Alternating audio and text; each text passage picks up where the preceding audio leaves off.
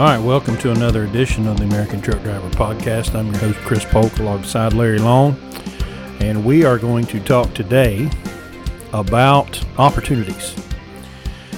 The title of this episode is going to be something like The Lunatic Fringe, something about lunatics. That's going to be something that we're going to tell you a story about.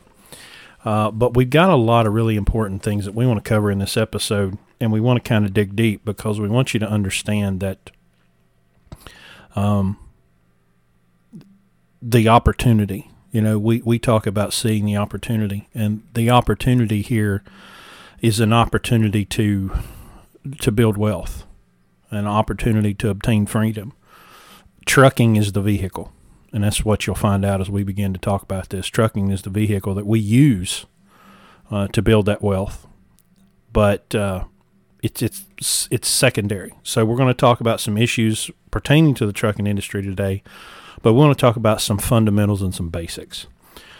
So, Larry, where would you like to begin as we go down this path? Well, why don't we go ahead and deal with the current events since they're kind of dovetail in here. So why don't we talk about that first, and then we'll tie it into what our overall message is. And part of this is that we've got 2 or 3 weeks worth of subject matter here that we're kind of cramming into one recording session here. So we've got a lot of information, but fortunately it all does work together. We're just trying to figure out what order to give it to you in. But let's just do that. Let's talk about California. Let's talk about how that actually was timely with our last podcast, and let's just let's start there, okay? Okay. So California passed a bill this week, and this bill deals with the classification of contractors. If you go back and listen to the last episode where we talked about 1099 versus W-2, we broke that down and we explained what is an employee and what is a contractor and why it's not in your benefit either as a business owner or as a truck operator, as a driver, to either pay someone on a 1099 or be paid on a 1099 unless you own a truck. The bottom line, I think, as far as either one of us is concerned, is that this bill in California is a response to those of us in the trucking industry not cleaning our own house. And we did not take care of business, and we allowed for some bad practices to grow. And when we did that, we created an opportunity for the state to come in and start throwing their weight around. And this is happening because of a failure on our part as an industry. We shouldn't need the government to come in and do this, but yet here they are. So this is going to create a lot of problems for owner-operators. I'm not convinced that it's the end of owner-operators in California. Number one, that gives legislation way too much credit because it's not magic. It's not omnipresent. It's not supernatural. It just creates stumbling blocks along the way that people are going to have to move around. So if someone is living in California and they're an independent owner-operator, they're the true definition of an independent contractor, this bill is going to make their life more difficult, but it's not going to make it impossible. Now remember, they caused it with the ports. Oh, 100%. You had people there that had trucks, making a living, doing fine, and then CARB made them get rid of those trucks. Mm-hmm. And those guys couldn't afford to buy new, or they couldn't convert their trucks and had to buy new ones. Got into these lease purchase deals. The market would not bear the cost of the newer trucks. There just wasn't enough margins. That's why those guys were using old paid-for trucks, because the margins were such that they could use those old trucks and make a living. And then the government unilaterally came in and rendered all of their trucks illegal, and created a system, a situation where they had to have new trucks in order to do the same job they were doing yesterday. And they went from an asset, of $0 to an asset of $150,000. And it was either shut the ports down, because if all the drivers had just walked off and said, okay, you made our trucks illegal, so we're done. Well, that shuts the entire United States economy down. So the freight had to be moved. So other people came in and said, okay, well, we'll buy the trucks and we'll just lease them to the drivers. But the margins were not there based on the market that had been growing there for years. There was not enough margins in there to pay for these new expensive trucks. And so who benefited? Well, the government benefited. The truck manufacturers benefited. The banks benefited. The carriers, not the carrier. Well, the freight carriers for the shipping and all those people benefited, and the drivers got screwed. So that created this environment where people who were making a living yesterday are not making a living today. And of course, everybody gets the blame except the government. The CARB and the government in California, they get a complete pass. Nobody blames them for starting this. So of course, now you have people that were formerly making a living. Now they can't make a living, and now they're working, either as 1099s, they're working as contractors, and they're starving to death, and they're looking for answers. So again, California decides what they need is more legislation. So they bring in more legislation to fix the problem, and all they're going to do is make it worse. What we want to try to do is we want to focus around that. We want to get beyond the classification, and we want to get to the principle, and the principle is service. Principle is hard work. These are the things that are going to make you successful, and it doesn't matter what the government says. It doesn't matter what anybody else thinks. This industry is so unique in that you can make an investment as little as $10,000 and be making money tomorrow. You can not have a CDL and in a matter of weeks be in a truck making money at very low cost, if not any cost.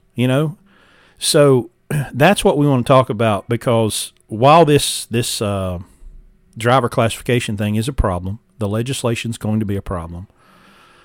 There is still a way to succeed, be successful, and build wealth in this industry regardless of all of this legislation, and it's all noise, and we need to kind of get around to that and talk about it. It doesn't really even apply. Like in our case, we don't have independent contractors. We have employee drivers.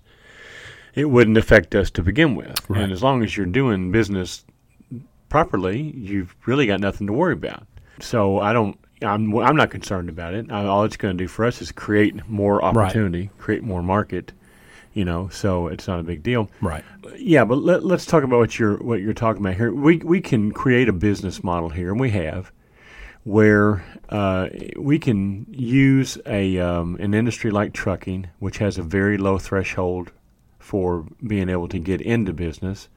And we've talked about that in past podcasts. It's if you've got basically a pulse, you can get in this business, as long as you've got, a decent driving record and you take care of that. The biggest problem you have in this industry with losing opportunity is losing your CDL through too many accidents, too many tickets, DUI, drug stuff. I mean, that's your medical. That's your pass to this opportunity.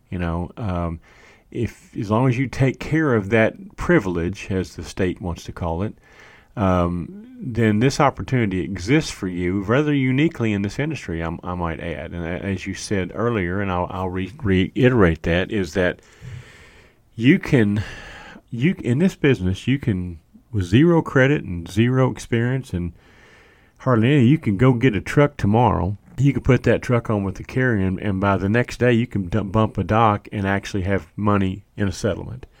And that's so unique, and the cost of getting into this business is so low, and that's why so many people do it, and when they're not really ready for it.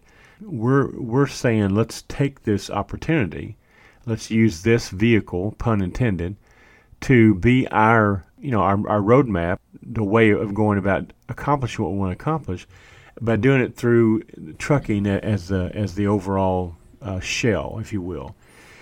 And as long as you, like I say, as long as you can get and maintain a CDL and get and maintain a 1-year track record, you can write your own ticket in this business. Okay, so let's start right there. Let's start. Okay. Let's hit that point. If someone is watching this or listening to this podcast right now, and they're outside the trucking industry, I can look you in the face and I can say, okay, right now you don't have a commercial driver's license, you don't have any experience, and I can tell you that if you will obtain a CDL, which is go to a trucking school, you can pay for it yourself out of your pocket. You could have a carrier pay it for you by working for them for an amount of time. If you will get that CDL, if you will go work for a carrier for 1 year and maintain a clean, safe driving record, you could come to work at a place like Blue Ribbon, and there are others, but you could come and work at a place like this. We are the best. We are the best. Don't forget that. But you could come here, for example, where you would earn $75,000 to $80,000 a year. You would learn from us and how we do our process. We would prepare you to get your own truck. And within a couple of years, you could be making $130,000 to $150,000 a year, net profit, taxable income. And in as little as 10 years, you could be a millionaire, starting from zero. That's a mathematical, statistical certainty. Now, it takes behavior and takes discipline, and there's a lot of stuff to it. But if you don't, you could start right now today without a CDL. Go get a CDL. Keep your record clean. Don't run over anybody. Don't kill anybody. Don't tear up any equipment. Do that for a year. Come here, work a couple of years, learn the business, get your own truck, and within 10 years of operating your own truck, if you're responsible and you're service-oriented and you're disciplined, you could make $1 million in 10 years without question. Unfortunately, there's so much noise. I was making this point with a guy earlier today. We were talking. He's not in trucking. And I said, we have, as an industry, we have created an environment where entry into the market, the door is very narrow. It comes through giant corporations. That's how you get in. You have to drive for the Swifts, Schneiders, JB Hunts, whoever's doing the training. That's the only way, because we don't train. We don't have the insurance to train. We don't have the infrastructure to train, and most other small carriers don't either. So over some period of time, over the last 20 or 30 years, we have absolved ourselves of the responsibility of bringing in and training new drivers, and we've passed that off to Swift and Schneider. And then we, who are the majority of the industry, that 80 or 90% that aren't the big carriers, well, we're shocked that we go out looking for drivers and all we find around us are robots. Yet they came through a robot training factory. They were trained how to be robots. They were trained how to be wage slaves. And then they come out here, and I'm starting to see some irony in the fact that we're shocked that because we as an industry put them through the robot training camp that they're coming out robots. Well, why wouldn't they? But that's the system that we've created. And I can't even really blame the carriers. Why, if I'm going to spend the money and take the risk to train drivers, well, why wouldn't I train them to operate how I want them to operate? I don't want them to question me. I don't want them to understand anything beyond the hood of their truck. So I don't see malice keep in mind, in there's it. no formal education system. They're trained by someone else who was trained by someone else who was trained by someone else. So you've got this ear to mouth kind of a thing, which, there's no one sits in that truck and monitors what that training program is. It's whatever that trainer, So it self-perpetuates. It's not like you bring in critical thinkers who have gotten an education somewhere else and have applied themselves, and you have this different creative out-of-the-box kind of experience. As a matter of fact, that's highly discouraged, that you probably wouldn't get to stay if you were that creative and out-of-the-box, because your driver manager would recognize that, and he'd go, whoa, back in the cage there, Don't get. So those, and that again, that's what drives people to the desire for them to become owner operators, is the ones that see that, look, I can function here better than in this cage. That's where or they know people. They've got other people that are drivers that are doing it, and they're going, oh, so and so now can't. They don't have to do this. So that creates a demand. Problem is we don't have the skill sets and the background and stuff to stay in the business after but with no training. But that's what we're doing. That's exactly what we're doing here. Right. And you're right. We talked about this the other day. Right now our model is our first big class, which we're putting together for next year, is going to be 10 drivers, 10 trucks, 10 drivers. Okay. We've got probably half those filled. So we're looking for 5 drivers, okay, that want to come on somewhere and make $75,000 or $80,000 a year for a couple of years while getting an invaluable education. And then a couple of years have their own truck and be in a position of making $120 to $200 for as long as they want to do it. Okay? Now, our demographic for what we're looking at, there are 3 million trucks on the road. There are 6-point-some million numbers of active CDLs on the road or out available to us right now. So we need 5 people, and we've got $6 million to draw from. And we've got an uphill battle to find the right one. Now, here's the other problem, and this will probably get into a little bit of our lunatic topic a little bit, but people think that we're looking for truck drivers. See, that's the problem, is that we haven't, because we're in the trucking industry, we have an image problem, or we have a stereotype situation where we're being painted by the broad brush. Blue Ribbon Logistics, with a Facebook ad, we look like XYZ Trucking or anybody else. Well, they're looking for drivers. We get inquiries and stuff. I hear you guys are looking for drivers, And, of course, the easy answer to that is yes, but the truth is we're not.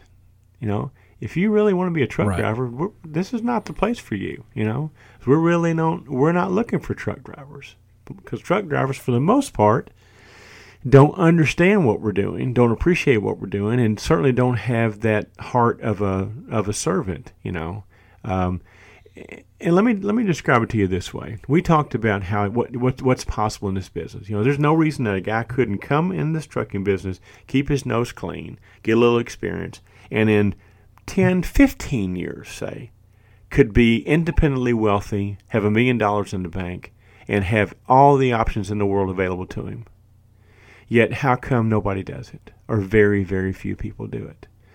And this is really what we try to illustrate, is that because it is so not about being a truck driver.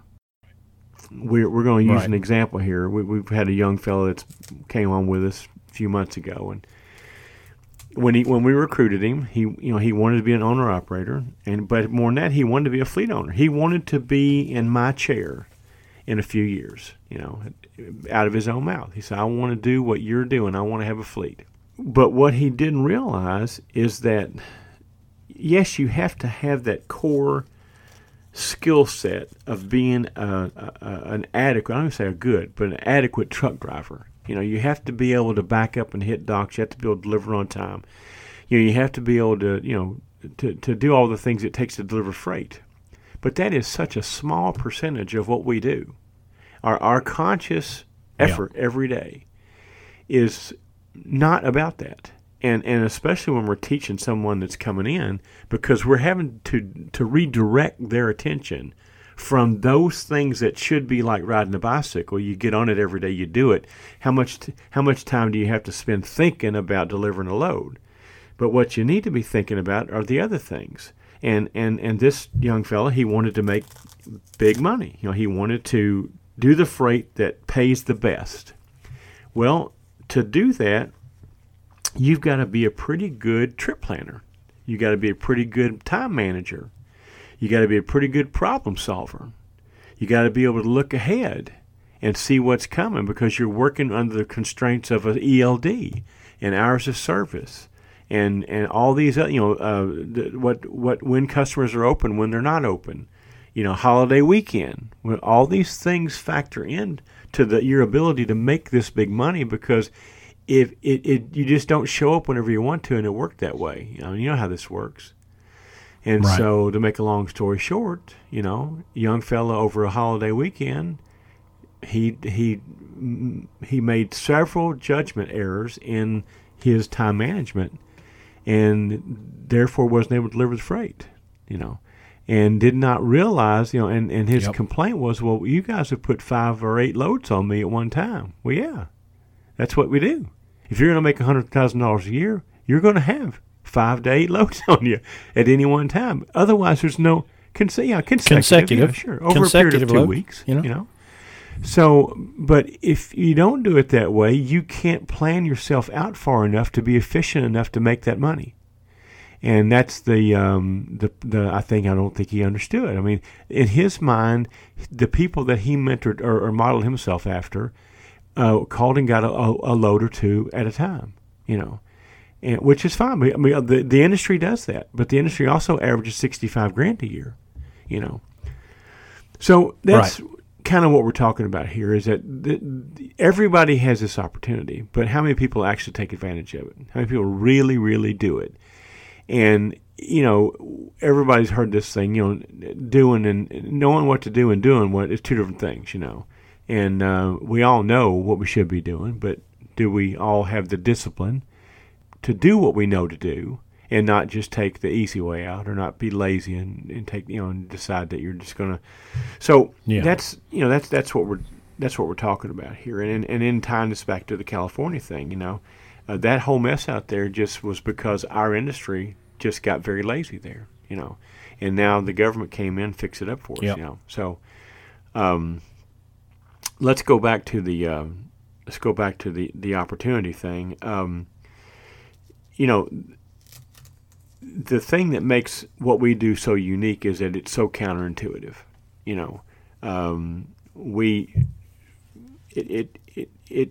We have developed a model that works. We've got a vehicle here with trucking and especially with our carrier Landstar. And the reason we use Landstar, again, is because it truly is the only example in this industry I can find that it's the free market. We have complete control. There is no limit. There's no restriction. So we can take our philosophy and we can work it in the Landstar system, and it doesn't restrict us at all. And that's why we're here. But we can take this opportunity and we can explain to people how that. Why is it that someone can come to work for us and in a year or 2 own their own truck and be making $120, $150 and more $1,000 a year, where the average owner-operator in 2018, the best year on record in this industry, the average owner-operator made $65,000? Why is it that we can teach people how to make double that? Well, it's because we don't do things like everybody else does. Well, and I think it's important to point out for context that because you have absolute freedom as an owner operator, well, you may see a guy that made $65,000 last year, but he probably only worked 6 months out of the year. There's an opportunity, obviously, to set yourself up to where you don't have to run 140,000 miles a year. And that's possible. And so if you only want to make 50, well, you can make 50. You just don't have to work as hard to get there. You just have to make sure that everything else about your operation is sustainable. Your truck's paid for. You've got a good maintenance program. And so I would guess that there were a lot of people that instead of taking advantage of 2018 to make big piles of money, they just worked less and made the same. They made the same amount of money they made in 2017. They just worked 30% less, which is fine if your operation is set up for that. Now we don't operate that way. because we cannot pay a driver. You know, if we operated our trucks that way, our drivers would make $30,000. And we make nothing. You know, well, that nobody's going, and we make nothing. But obviously, we have to be get profitable. back to your original point, though, Chris, and that is that we're not trying to teach people how to be trucking companies. We're trying to teach people how to become independently wealthy. Right. Okay? So you don't do that by taking the best year on record and working half the year and sitting on your ass the other half the year. Okay? Right. So there's the problem with Right. that. That's the problem with that right there. I mean, that, and that goes back to what we're saying. When we're recruiting people, we're recruiting people that would not do that. That's part of what we're looking for, is the certain individual, that's hungry. Now they're going to come to us. They're going to already be in debt. Probably very much in debt. Probably not very good time managers, and lots of skills that they don't have, but they're going to have if they're going to be extremely successful in any business, much less this one. So that's when we say we're not looking for a truck driver. That's what I mean. I mean, I need somebody that is hungry. I need somebody that is sick and tired of being sick and tired. They don't know how they're going to do it, but they really want to do it. And we can. Yeah. We can use this trucking thing because it's so easy. And I'm going to piss a bunch of people off, but a monkey can drive a truck, okay? I mean, look at me. I started driving a truck when I was 55 years old, okay? I made more money in trucking than most people will make, ever. And I'm not that good of a truck driver, okay? This industry has so much opportunity, Now, if you're a good truck driver, you probably can make even more because I have to watch the loads I take, I don't go to New York City. So, but the point I'm trying to make is that it's so easy to get in this business. All you got to do is take care of that. I can't stress to you enough, take care of that CDL. As a matter of fact, while we're talking about that, let me just give you a couple opinions here. In my opinion, you're stupid if you don't have a dash cam, okay? Because it just takes one he said, she said, and now you're out of this opportunity. This opportunity is great, but you have to have that CDL to take advantage of it. So a dash cam, I even think you ought to go ahead and get a prepaid legal service and have that as part of your team, because today. I mean, I was really lucky, but I was running freight about 2 years ago actually. I was doing a dedicated automotive load from northern Ohio to Kansas City to the Ford plant out there. And I got off of whatever it is. What's the road, the highway that goes from 70 up to Ford plant there? What's it, 635 or something, I think it is, or anyway, whatever that bypass is. And I get off there, and a guy, a four-wheeler, pulls over cuts me off right in front, and then stands on the brakes. I mean, just stops on a dime. And it was all I could do not to hit him. Now, if I had hit him and I hadn't had the dash cam, well, you know how that story's going to go. I had zero defense. Now, fortunately, I didn't hit him, but I had a dash cam. So it'd show very clear because I downloaded it right then just in case. This numbnuts came back, And so it showed very clearly exactly what happened. Zero question. That could have been the difference right there between me having a CDL or not. Right there, one instant, one split second on one day. And we need to have this job for 10, 12, 15 years to make our goals, okay? So you got to be careful that something's not going to happen or a series of things are going to happen. We got a guy right now we'd love to hire, okay? Here's the pisser about this, okay? Here's a guy that is doing a new kind of a job. He's doing I guess you'd call it a store delivery kind of thing, delivering way out here in these country places where Chris says that you have to drive down a goat path to get to it, and so he has bumped a couple of things. And being the guy he is, stand-up guy, National Guard guy, he has reported everything, okay? Well, now, because he's had a couple of these incidents, We can't hire him, you know.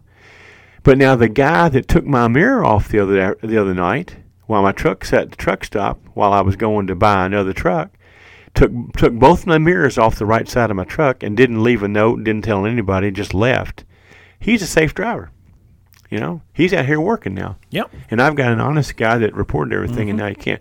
The point I'm trying to make to you is that without your CDL, this opportunity doesn't exist for you, okay? And this opportunity is so unique because, like we've said over and over again, you can get in a truck today, you can pump a dike, you can have money in the bank in the morning, you know. I've been in a lot of businesses. I've never been in any business where I can make this money this quick, you know, without a huge investment of time, experience, money. So this is why we see this opportunity as being such a great opportunity, because you can get into it for nothing. You can make, look, I listen to Dave Ramsey all the time because I drive at night. And I listen to these guys every night call in, every night. One call after another after another. And you know how he does. He starts asking, well, what's your debt? What's your debt? Most of these people have got 20, 40, 60. I had one last night, $200 and some $1,000 worth of student loans. And he goes, well, who's the doctor? None of us. Who's the lawyer? None of us. They were some kind of I don't know, couldn't even get a job in the field. It cost them $200,000 to get this degree. They couldn't even get a job. So how many years do you have to work? I mean, this person was making $40,000 a year now after spending $200,000 to get an education. It's making $40,000. How many years do you have to work to pay that student loan back? Okay? You can come here. Let's take a worst case scenario like I did. You come here, you take the money out of your pocket, you go to CDL school and pay them $6,000. You go work for another company for a year and get paid as a company driver. But then where's the student loan debt? You don't have that, you know. You could even go to work for a training company and probably not even have to pay for the $6,000. They'll probably give you the CDL training as part of, as long as you stay for a year. So I mean, you can get in this business and be able to, and by the way, the person that spent $200,000 for their education, they're making $40,000 a year. You can come in this business as a company driver and make $50,000 or $60,000 a year, you know, and without the student debt. Yeah. You can be owner. You can come work for us and make $80,000 a year, and in a couple of years make $120,000, $150,000 with no student debt. So this, you know, so I mean, how long does it take? Say you come to us and you got a bunch of credit. You know, say you're like most people. You know, you bought too much shit you didn't need. You know, you got too fancy of a car that you don't need. You know, you got credit card debt. You know, so let's say that that's the case. You know, at $80,000 a year working for us, how long is it going to take to straighten that out? You know, and then if you when you get that straightened out and we get you in your own truck where you're making $120,000, $150,000, how many years does it take for you to put enough money in the bank to where, you know, you're independently wealthy? So that's what I get excited about. And that's why when I say we're not looking for truck drivers, we're looking for people who want to become successful. Where did we see the indentured servant? Somebody made a post that they couldn't, it was a Facebook post, I'm pretty sure, where they were complaining about the situation they were in. Because I made a response. I said something pretty smart aleck to him. Unindenture your ass, quit. Unindenture your. He was in a job, and I, like most of these angry, entitled truck drivers are. You know, he's complained about how many miles he was driving or whatever. I mean, I don't know what it was, but anyway. But he made the comment that he was an indentured servant. You know, and I'm looking at this. I'm thinking to myself, no, wait a minute. First of all, I don't think you probably know what that means, but he's trying to say he's a slave, is what he's trying to say, okay? And I'm like, well, wait a minute. If you're a slave, that means you can't leave. If you're a slave, that means you don't have any choices. If you're a slave, we don't have slavery. If you're a slave today, it's because you want to be one, okay? Just like our last podcast. If you want to be a slave and be a 1099, that's on you. You don't have to do that. You don't have to take that job. You don't have to work for that person. You go find. There's plenty of people out here doing it right. So if you're an indentured servant in the trucking business, you're a moron. Is all I got to say. Because there's too many opportunities out here where you don't have to be that. But here's the other side of that story. We only see half of that. Okay. See, the other side of that story is his dispatcher or his truck owner or whoever it is has got every bit, just as many complaints about that guy as that guy had about the job. I can tell you right now. That guy. Oh yeah. What he's not saying is that. Well, here's how many appointments I've missed. Here's how many. Here's what I've done. Here's there's a reason why he's in that situation. Well, and with our driver, that called us lunatics. That's where that came from. Let's expand on that in a minute. Y'all are lunatics. I'm not the one that took the brakes. I'm not the one that. Wasn't driving the truck. We had a guy work for us for 10 days, Chris. Okay. This guy was on Facebook just pissing and moaning about how Landstar BCO screwed him over. Okay. And I saw it. Yep. I kind of felt sorry for him. I thought, you know me, I'm always trying to help people. Okay. So I look at this and I think, well, okay, I do know for a fact that BCO screw over people. I've seen it. Okay. No question about it. That happens. So I get a hold of the guy, and we got an empty truck. I'm like, okay, well, come on, here, this one won't screw you over. Okay, come on, let's go to work. Bent our ass over backwards, and got him here. This guy goes down, takes a load to Laredo. Okay, takes a 34-hour break down there. Okay, gets in after a 34-hour break, gets in the truck, drives an hour and a half up the road, and takes a 10-hour break. Okay? Now, there's your slave. Okay? There's your ignorant moron slave right there. Okay? It's not the industry. It's not his truck owner. Who does that? Guys on dedicated freight has to be at a certain place at a certain time. Drives an hour and a half down the road and takes a 10-hour break. And then drives 1,000 miles on personal 24 conveyance. Hours. To undo what he did. And was shocked. I mean, beside himself. Well, I can't believe I got in trouble for that. Think? So really? Yeah, you're surprised, are you? So anyway, the point I'm trying to make is that you got to bring something to the party here. Okay? Yes, we have the opportunity. We have an outstanding opportunity. But if you come to work for us and you end up thinking that we're the lunatics, look, we had the wrong guy, okay? As much as we want it for him, he's got to want it for himself just as much. And he has to understand that we're not running a truck driving school here. We're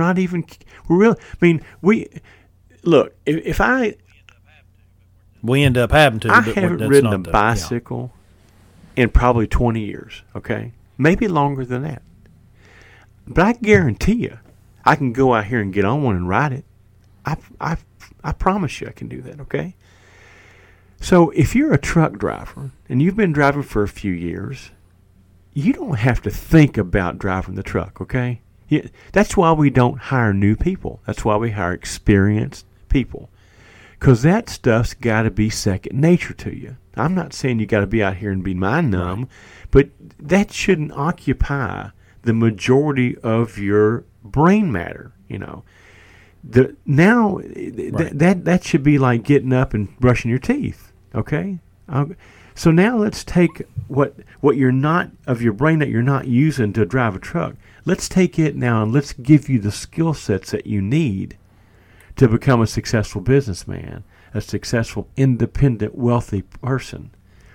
We can't do that if you're struggling to drive the truck, if you're struggling to trip plan, if you're struggling to meet customer requirements.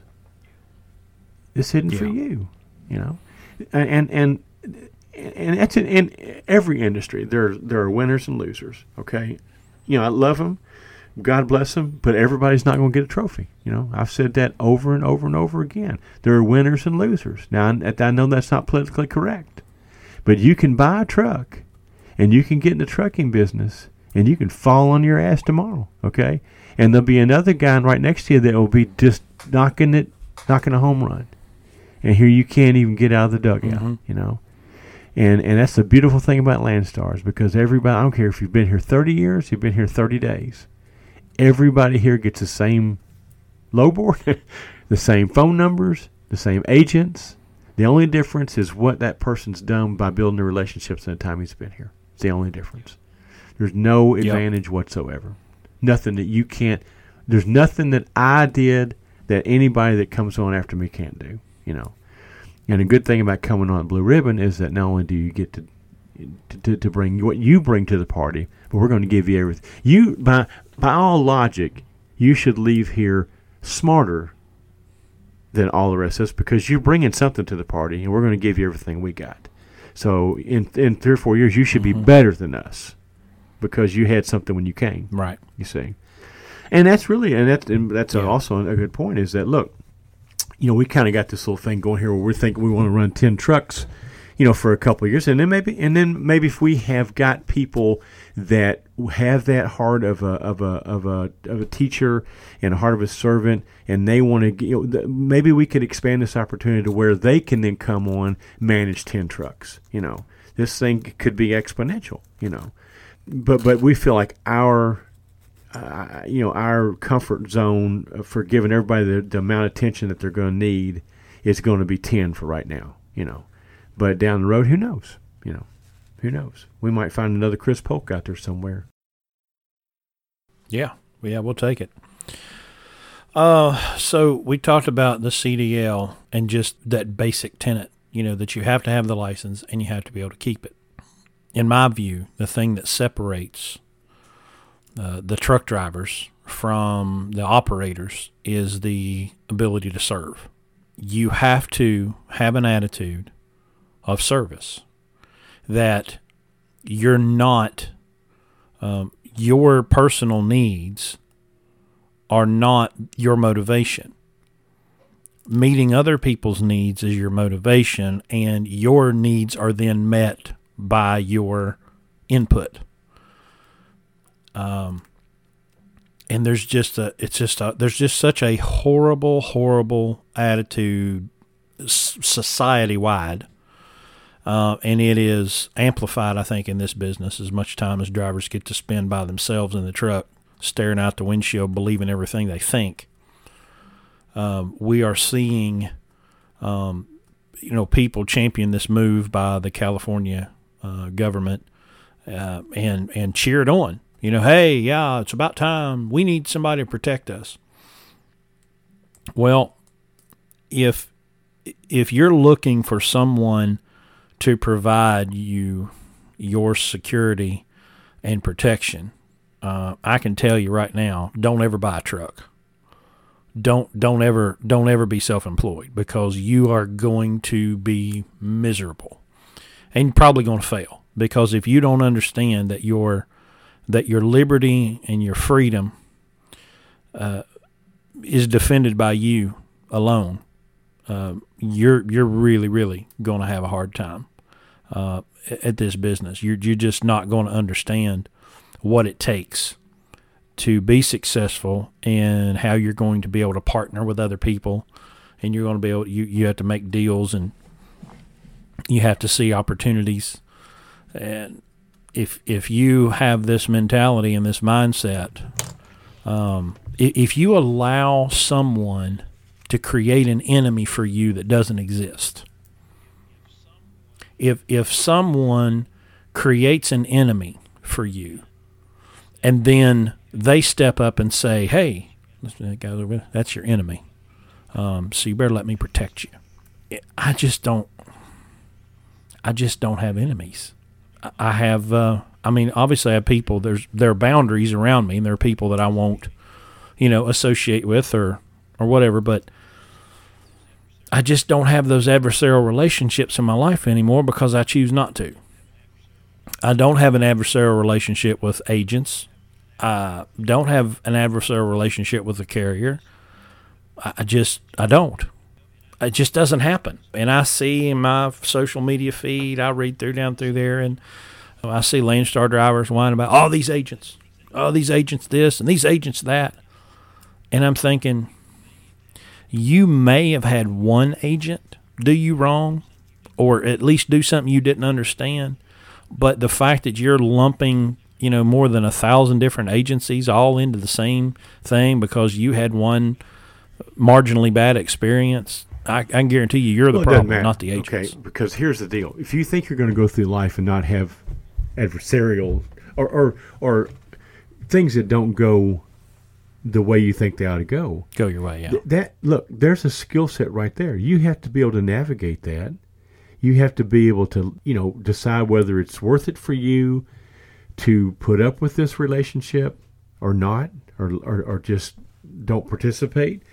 But there again, that right there could be the stumbling block between you being successful or not. How you handle that situation you just said right there. Are there bad agents? Yeah. There's also very bad truck drivers that they deal with. So if they're having an attitude with you, it's probably because the other truck drivers they've been dealing with all day before they got to you were jerks too, and they just haven't wiped it off their face yet.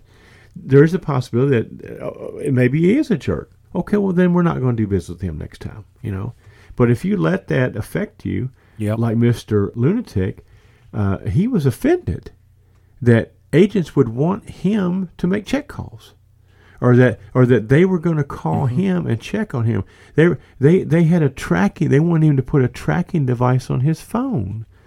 By God, let me ask you a question, buddy. Who is writing the check here?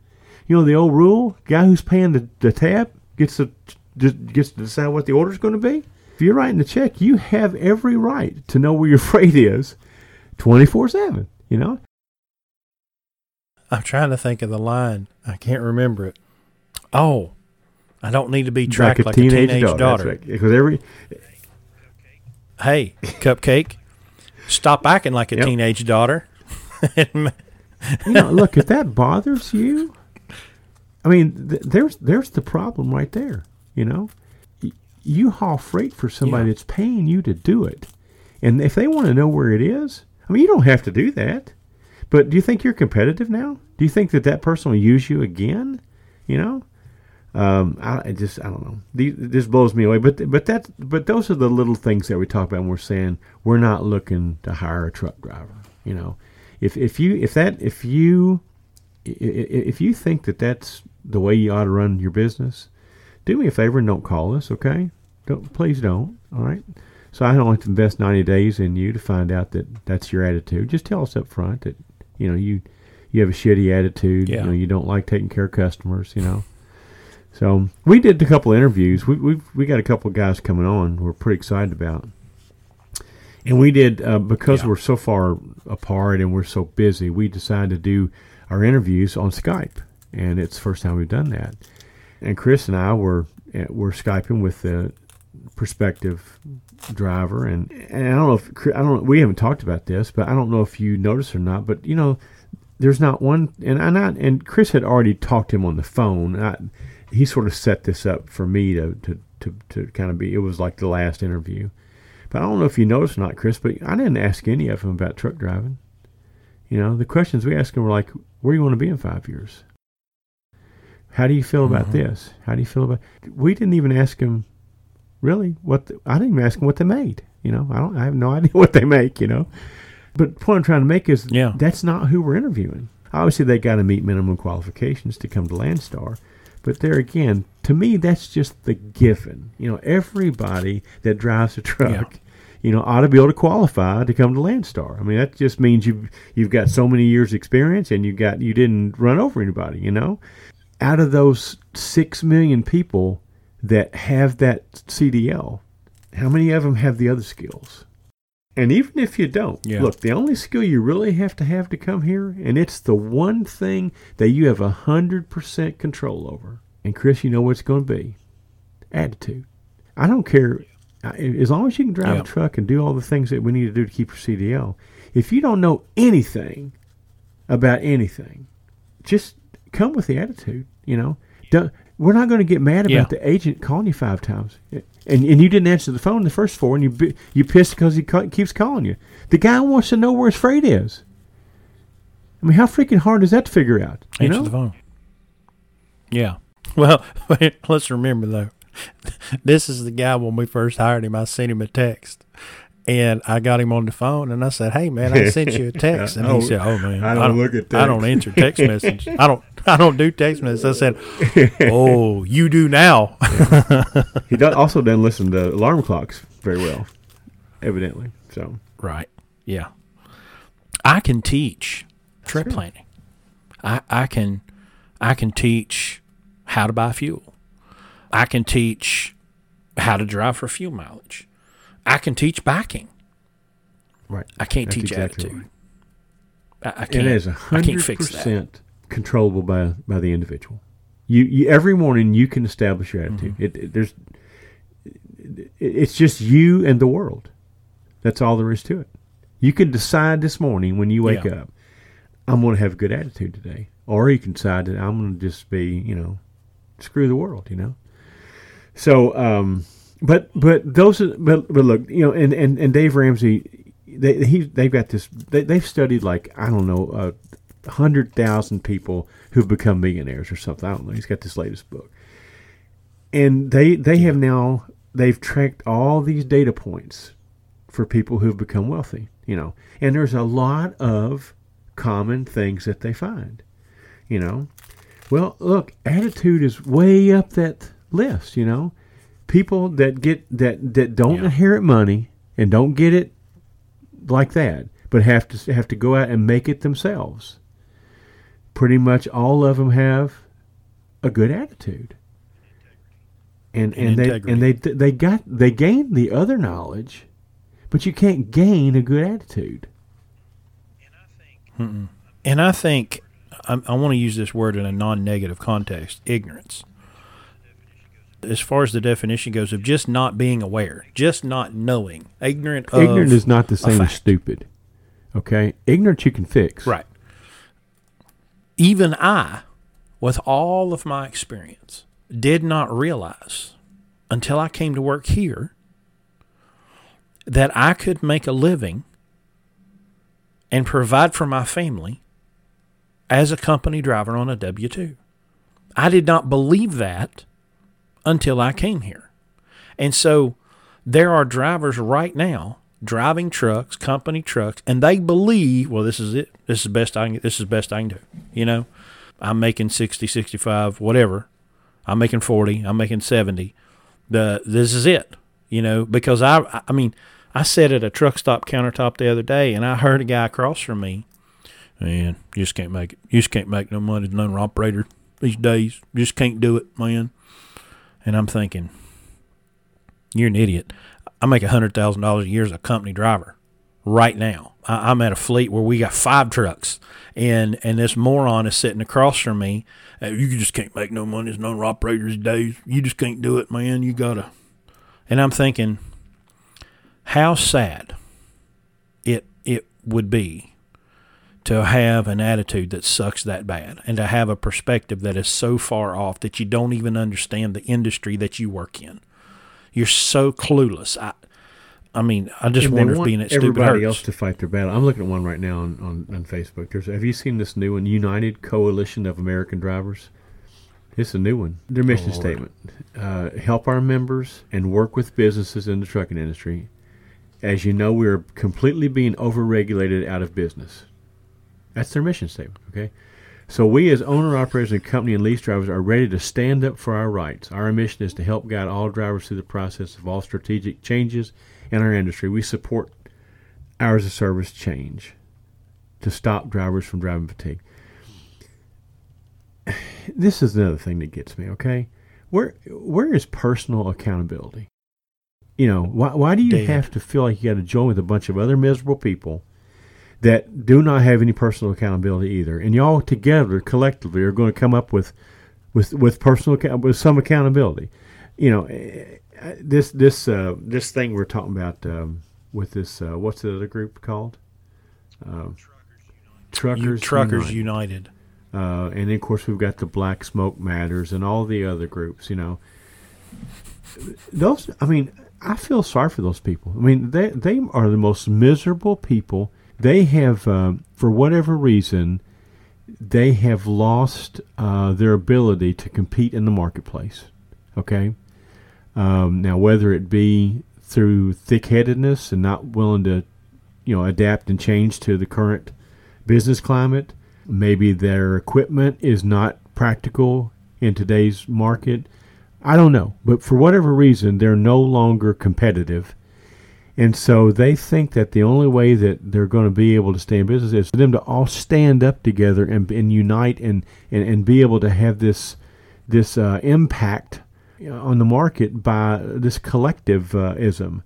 I don't even know how to answer that. Last year, Black Smoke Matters had this event. They were going to shut down the country, okay? Everybody was going to show up more. They were going to have all these thousands and thousands of trucks in Washington, D.C. Oddly enough, it was very, very close to the Louisville Truck Show in terms of time. And they were talking about how they were going to have all these trucks up there, and they were going to hurt the business with the shutdown. Okay, and they were talking about having, I don't know, 5,000 trucks or something. I don't know. It wasn't very many, but they were convinced that they were going to make a difference. They were going to impact shipping there was from a Friday to a Monday over a weekend. On top of that everybody's supposed to shut down, not haul freight, and we'll teach these shippers and these brokers what it'd be like. And I'm thinking to myself, I think I even posted, guys, there will be 60,000 people in Louisville, Kentucky, Thursday, Friday, and Saturday. 60,000 people. Nobody even notices that they're all there together, except the people in Louisville. But you don't see shippers, panicking and trying to get their freight moved that weekend because the Louisville Truck Show's going on.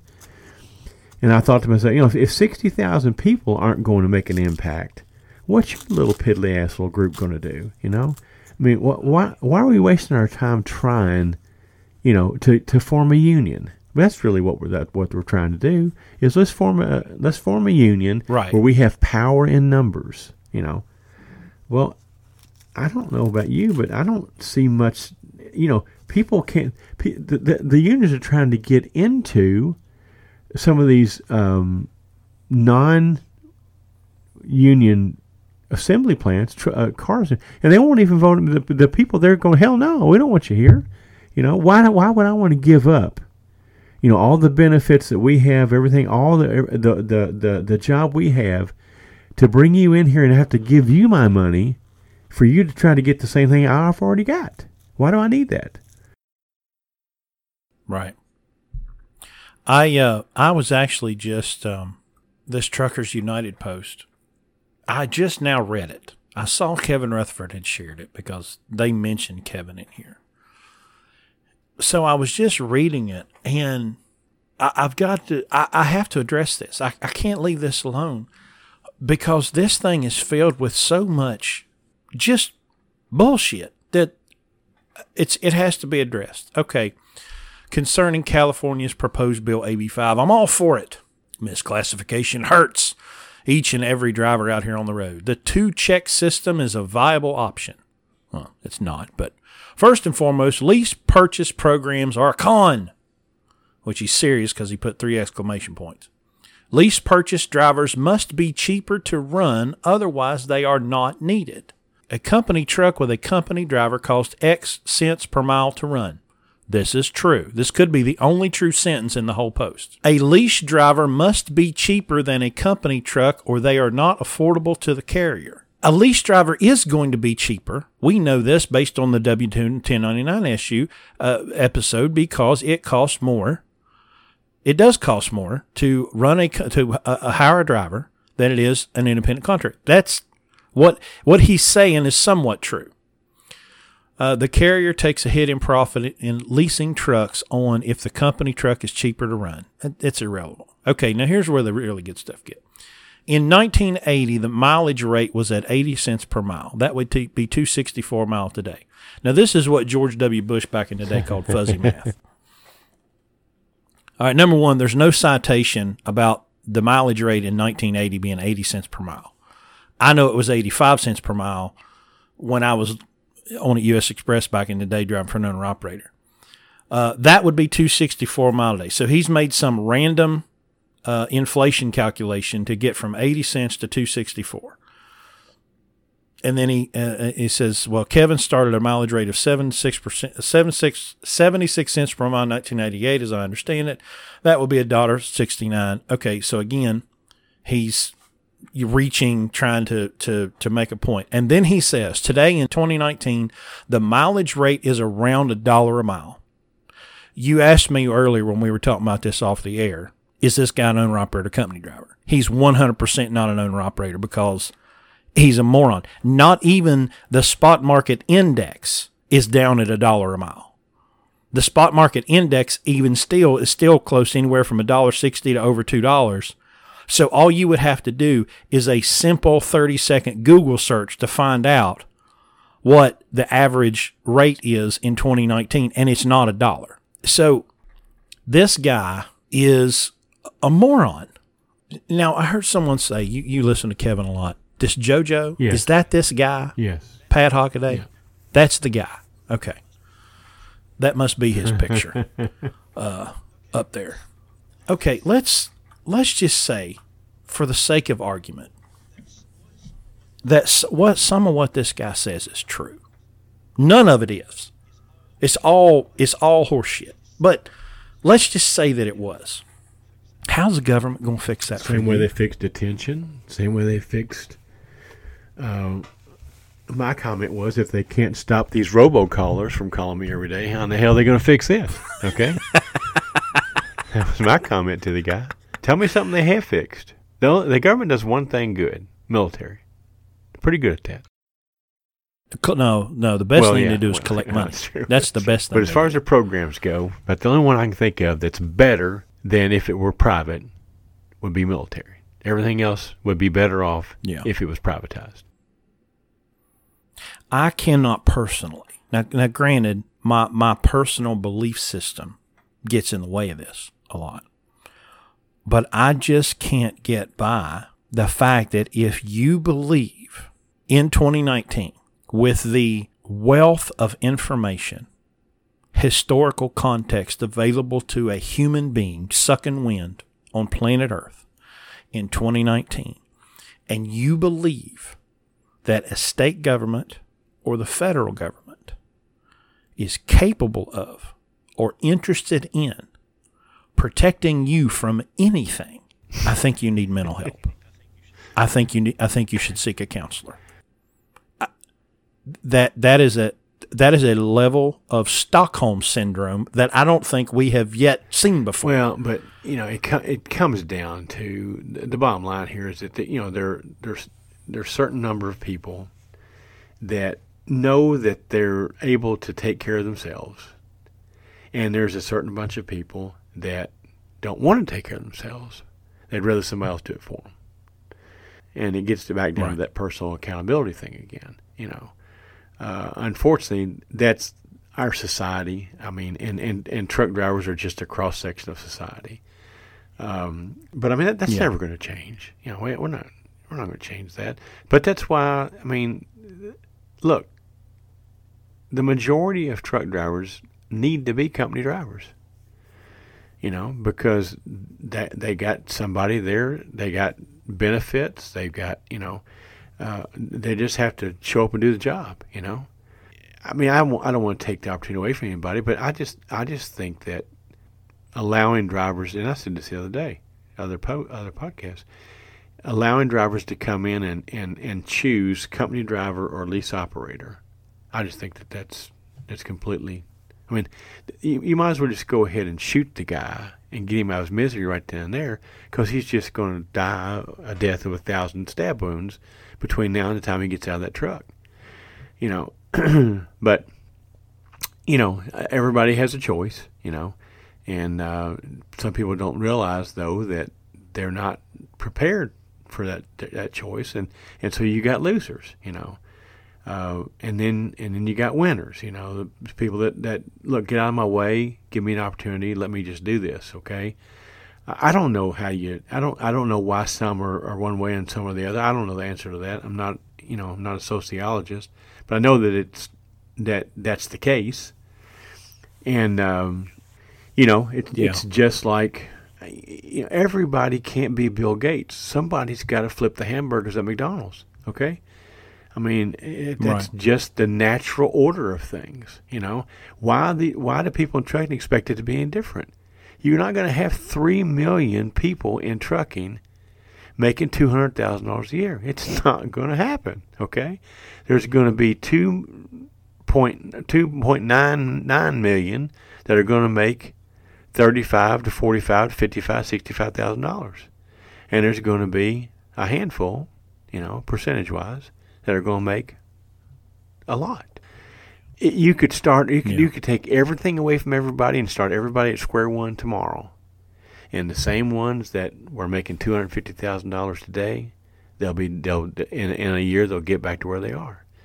The ones that are on these pages here trying to get, please come save us, government, please rescue us. We can't do this. We need somebody to protect us. They're going to be right back where they were. I'm just wondering, when's the government going to come along and be created that protects me from these people? That's what I'm looking for. And of course, it doesn't exist.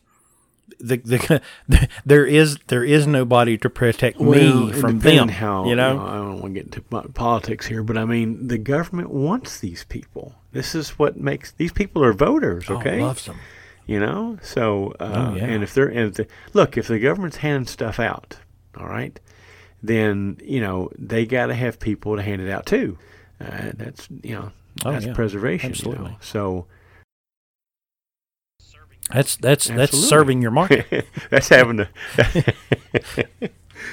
attitude of service and taking care of your customer, right? And if you don't have enough of them here, right. you just go find somewhere else and bring them over. So I guess to focus in a little bit more, the idea of building wealth and the same things that work in the trucking industry to build wealth are the same things that work to build wealth in, as a doctor, as a lawyer, as a plumber, as a electrician, whatever else it is. The principles are the same. We just happen to be using trucking in our situation because it's what we're doing. But, if we were, if this was Blue Ribbon Electrical Solutions and we were stringing wires in houses somewhere, we would probably still be doing the same thing, teaching people how to run and operate a business successfully and efficiently, and then hopefully getting them to go on and repeat the process and do it with others. That what we're doing here is in trucking. It's where we ended up. It's just a fluke that I'm in this business, but I realized early on that there was a tremendous opportunity here. I mean, I knew nothing about it, I had nothing at all. But once I got into it and saw what I saw, I'm like, wow, this is really, really, really going to have some opportunities. And then as we started developing this model of doing, of keeping your costs low and being efficient and so forth, and realize what the profit margin was, and then it just smacked me in the face. I mean, I saw opportunity everywhere on this deal, The thing that amazes me about it, though, and you use electrician, you can anything. To be an electrician, first of all, there's a long process. You can't just be an electrician. You got to have a journeyman's license, okay, which means you've got to be an understudy there for a number of years, And then when you decide you're going to do it, you've got to go buy a truck and fill that truck full of stuff, I have a personal friend. You said electrician. You didn't know this, but I've got a personal friend that is an electrician. And what it cost him to get in business, it keeps most people from being the journeyman. Most people in electrician work for somebody else because they can't afford what it costs it costs $3 million a day to open a McDonald's. Okay, $3 million to open a McDonald's. I remember it cost $150,000. Okay, Mm-hmm. Who's got that? Who's got that kind of money? Okay, come to trucking. Go get your CDL. Spend $6,000. I don't know, maybe not. Go to work in a job that you can make $80,000 a year out of the gate. Okay, you've spent nothing to get the skills to make that kind of money. Mm-hmm. We've got. I mean, remember we have a driver shortage. So, I mean, in my opinion, the two things you could do that always guarantee yourself a job is either be a nurse or a truck driver. Now, being a nurse takes 4, 5, 6 years to do, and you're going to have that student debt thing, okay? Mm-hmm. But you can get a job anywhere. You can move anywhere in this country and get yourself a job tomorrow as a nurse, okay? And you can do that as a truck driver, And what if you invested? What if you got invested? Now, this is also the reason why truck drivers don't make more money because they've been in the business 25 years. Okay, the same reason why it's easy to get in is why it doesn't reward people who've been in it for a long time. Okay? Because after all, once you teach a monkey how to drive a truck, okay, he's still a monkey. All right? He's just a more experienced monkey, okay? But if you're running Schneider or Swift, and you look at, okay, if I've got to pay a 30-year monkey, X number of dollars an hour, and I can pay a 1 or 2 year monkey a tenth of that. Yeah, that monkey's going to have a wreck or two. There's no difference in what the truck does. If the truck's got a 30-year driver or a 1-year driver in it, it's still hauling the same freight. Yeah. It gets delivered pretty much the same way. Now, the young guy's going to make a mistake. He's going to wreck, okay? But that's just the cost of doing business. Still, the differential between the young guy and the old guy is a ton of money. So that's all, what's good for the goose is also good for the gander here. So, it costs nothing to get in. But that's why I say, I don't see this as a career. I see get in here and work your ass off for 10 years and get out. You don't have to do this forever. It's hard work. You're away from home. I drive 3,400 miles a week, to keep one of our customers taken care of. Now, I only got to do it for another couple of weeks. But look, you got to do what you got to do. But let's roll our sleeves up. Let's get busy. Let's do it. Let's bust it. And then let's do something else. Yeah. Yeah. Because if you got $1 million in the bank, you've got some investment opportunities in front of you. That's you've talked often about the difference, that you just kind of ended up here, and I've loved trucks since I was a little boy, and I like trucking, I like traveling, I like the machine itself. So I have that little bit of truck driver in me, and I'm okay with that. But that's not where my ultimate identity lies. I think that's, I'm a truck driver. So what? I mean, what does that matter to your children? What does that matter to your wife? What does that matter to your friends? If that's all you've got, I'm a truck driver.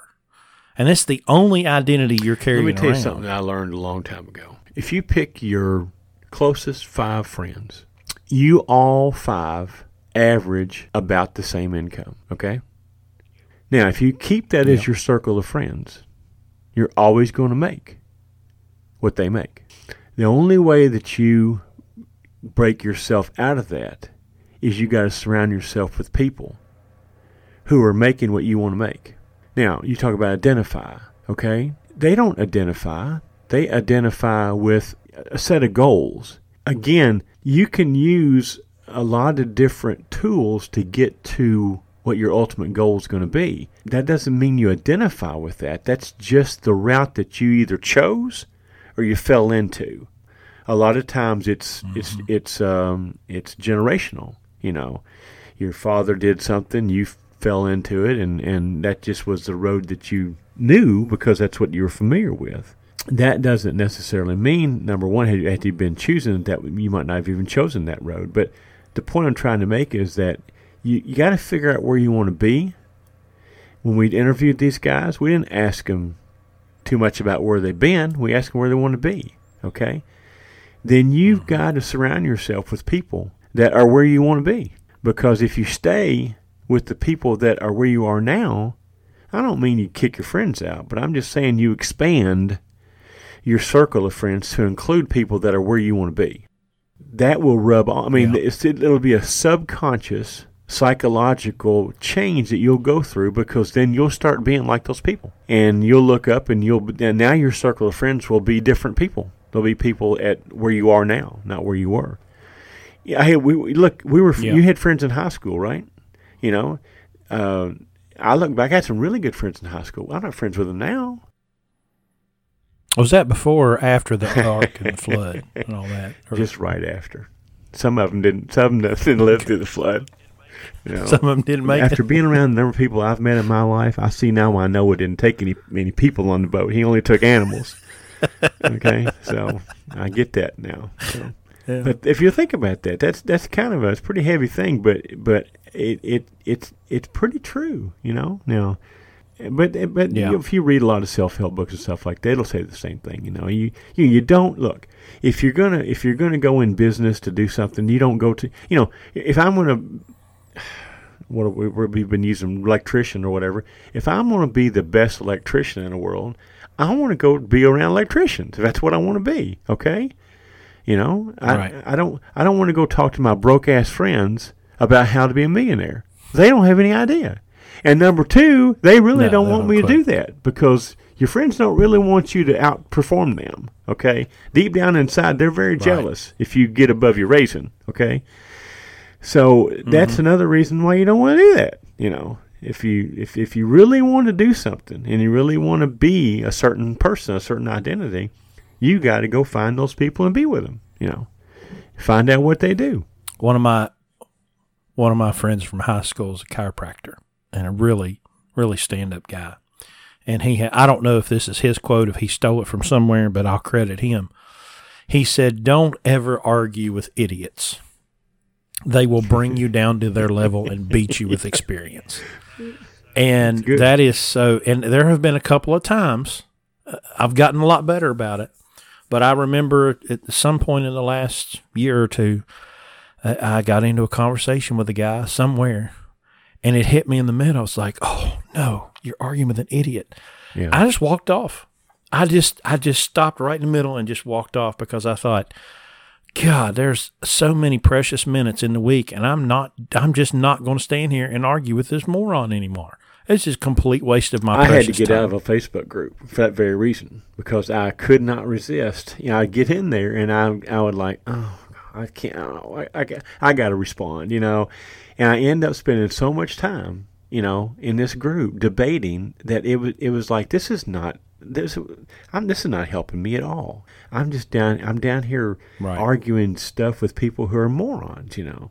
So I understand fully what you said, is that you just can't, as much as you take that one step further as far as helping people. You know, we've busted our ass to try to help some people, but there comes a time when you got to cut bait, you know, because it just you know, you're just going to drag yourself down if you continue, you know, trying to help somebody that can't be helped, you know. Unfortunately, that's the truth here. They're just now. Maybe Cupcake will come around in 10 years and realize that, you know, and you know, maybe we give him a second chance. I don't know. I told him the day that he met to bring me the truck, and I said, "Listen, you get a few years down the road, and you want to try this again, call me," you know. And his response was, "I'm not going to lose my redneck attitude." I bet he does. Yeah. Well, at some point.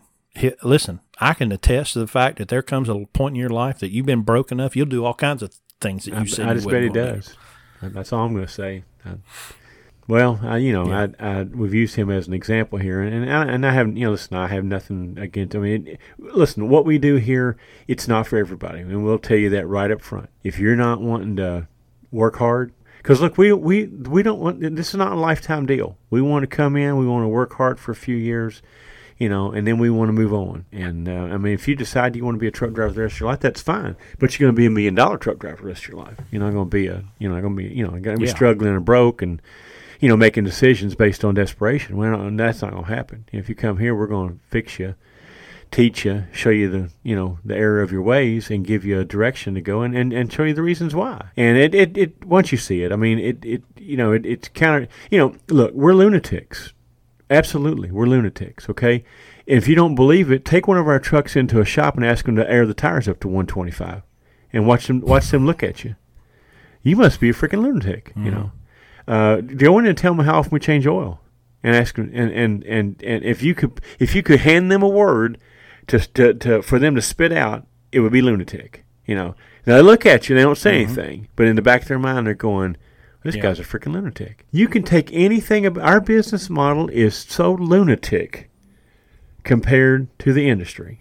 I mean, I can't. I'm gonna send him a Christmas card and thank him for the lunatic, because I would never come up with it. And it's even more appropriate for me because I like driving at night. Lunatic comes from lunar, and I'm a lunar driver. Okay, so it even fits me even better. But listen, I'm gonna get me a hat. I'm gonna say I'm a proud lunatic. Okay, and because I mean, honestly, that's what we are. We compared to everybody else in this industry.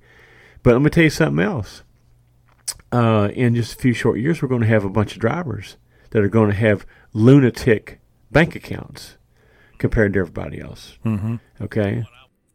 And what I'm hoping to see is that drivers come through our program and they start recreating our program, and if each one of them, there's your pyramid scheme. If every driver that we train and turn into an owner operator will go and do 10 of their own, we can make an impact on this industry. And if not the industry, at least people who need a vehicle to success and are willing to do this industry to get there. Yeah. Right, because you do not have to have the DNA of Jerry Snowman Reed. No. You don't. Certainly, there's probably some percentage of the population that is literally incapable of learning how to drive a truck. But it's not. It's not hard, and it's easier than it's ever been. If they don't, they probably don't have any other skill sets either. Because I mean, look around. Go to a truck stop and look around. Okay, just look around. I mean, how hard can it be to drive a truck? Honestly, I mean, just watch them for a while. I mean, just watch them. Okay. In this industry, you will find one of everything. There is every possible demographic, every race, every religion, every ethnicity, every sexuality, everything. They're all represented in this industry. There are PhDs out here driving trucks, and then there's people that can't get out of their own way. Different reasons brought them into the industry. From an investment standpoint, from a self-made person. Now, again, people that inherit money, that's a whole different story. But if you're starting from square one, or in your case, or in a lot of people's cases, starting from negative 20, okay, there is I'm telling you right now, there is no better opportunity than to reverse your situation and put yourself in a situation where you can be independently wealthy. If you can go get your CDL and hang on to it, then where are you going to go make Chris? Where are you going to go make $100,000? And I don't mean this as a slam to you. I don't. I love you, but with your education, your experience, your back, where are you going to go make $100,000? Nowhere. Okay. No, nowhere. Not without 6, 8 or a lot of years money, school. A lot of investment. It's a tough job in that you're away from your family and you're driving a truck and you're working 70 hours a week. I get that. But, a lot of people do that for a lot less money with no upside opportunity. Oh, yeah. They do it, and they're going to have to do it from now on. Look how many truck drivers out here are 65 years old and still drive a truck, can't retire. Now, look, just because you get in a truck and get here, it's automatic? No. But I'm just telling you, if you will come here, if you'll keep your lifestyle in check, get yourself out of debt. I mean, do the Dave Ramsey thing, okay? Eat rice and beans and rice and do. Beans and rice is not keto. Keto. It's just neither one of them are. We have to come up with one of those, keto, bacon and eggs. Okay? Bacon and eggs and bacon, okay? Yeah. But Yeah. There you go. Hey, I can live on that. Now you ruined my train of thought. Sorry. But he also said he has no lifestyle. Keep your he has, lifestyle down. live like no other, your so lifestyle eventually you'll down be able to and live make like no other. So you got to do all the stupid Yeah. things right now that people think you're crazy for doing. Like working hard, getting out of debt, not buying a truck on credit, not going out and paying $150,000 for a truck, and then trying to make a living paying that payment. And not buying a $30,000 and $40,000 pickup truck. That's right. But I mean, we just bought a truck for our fleet for $10,000. We could buy 3 big trucks for what you paid for that stupid $3,500 not that you driving. can't reward yourself with that someday, but let's wait till you can write a check for it. Okay. So we want to get out of debt, stay out of debt, don't go back into debt, don't make stupid decisions. Okay. And don't be like those other 5 friends of yours. Okay, you're going to lose those friends because if you do what you should do and what we're going to have help you do, they don't want to be around you anyway. Okay, because you're going to that, or you're going to convert them. You're going to turn them into wealthy truck drivers. Yeah, take them with you or leave them behind. This is a real opportunity. And by the way, out of you 6 million people out there, we only need 5 of you, okay? 5 more, and then our class of 2020 is done. I mean, we're going to keep teaching. We're going to keep helping people. We're going to keep, we'll start the list for 2021, but we're trying to get our 2020 class together right now. We got 5 slots open, so I expect Monday morning for our email to be full. Yeah. Well, speaking of email, that's Chris at BlueRibbonLogistics.com, Larry at BlueRibbonLogistics.com. We have the website if you are interested in being a driver. That's BlueRibbonLogistics.com. You can go there and click on Drive for Us and give us some basic information there, and we'll get in touch with you. You can find us on social media at An American Truck Driver and at Blue Ribbon Logistics. And I'm really kind of disappointed in some of y'all people. I'm going to take you to task because we have not received any text messages or voicemails yet on our hotline. And we have a hotline there for a reason. That hotline is 413-24-TRUCK, 413-248-7825. I'd really like to have some voicemails to play, on the podcast so that we could answer questions. We'll be nice. We'll be nice. We won't be hard on you. We won't even use your name unless you want us to. I'm going to let you make that promise. I'm not making that promise. Because there's some people that's going to leave a voicemail in there. They're going to deserve what they're going to get. So that's it. We're going to shut this one down for now. Get in touch with us. Please share. If you like the content you're getting, share it with people. Send them an email with the link. Share the Facebook. Share it on the Twitter. Share it on your Instagram. Share it wherever you can, and just let us know how we're doing. And with that, we're going to shut it down, everybody. Thanks, and be safe.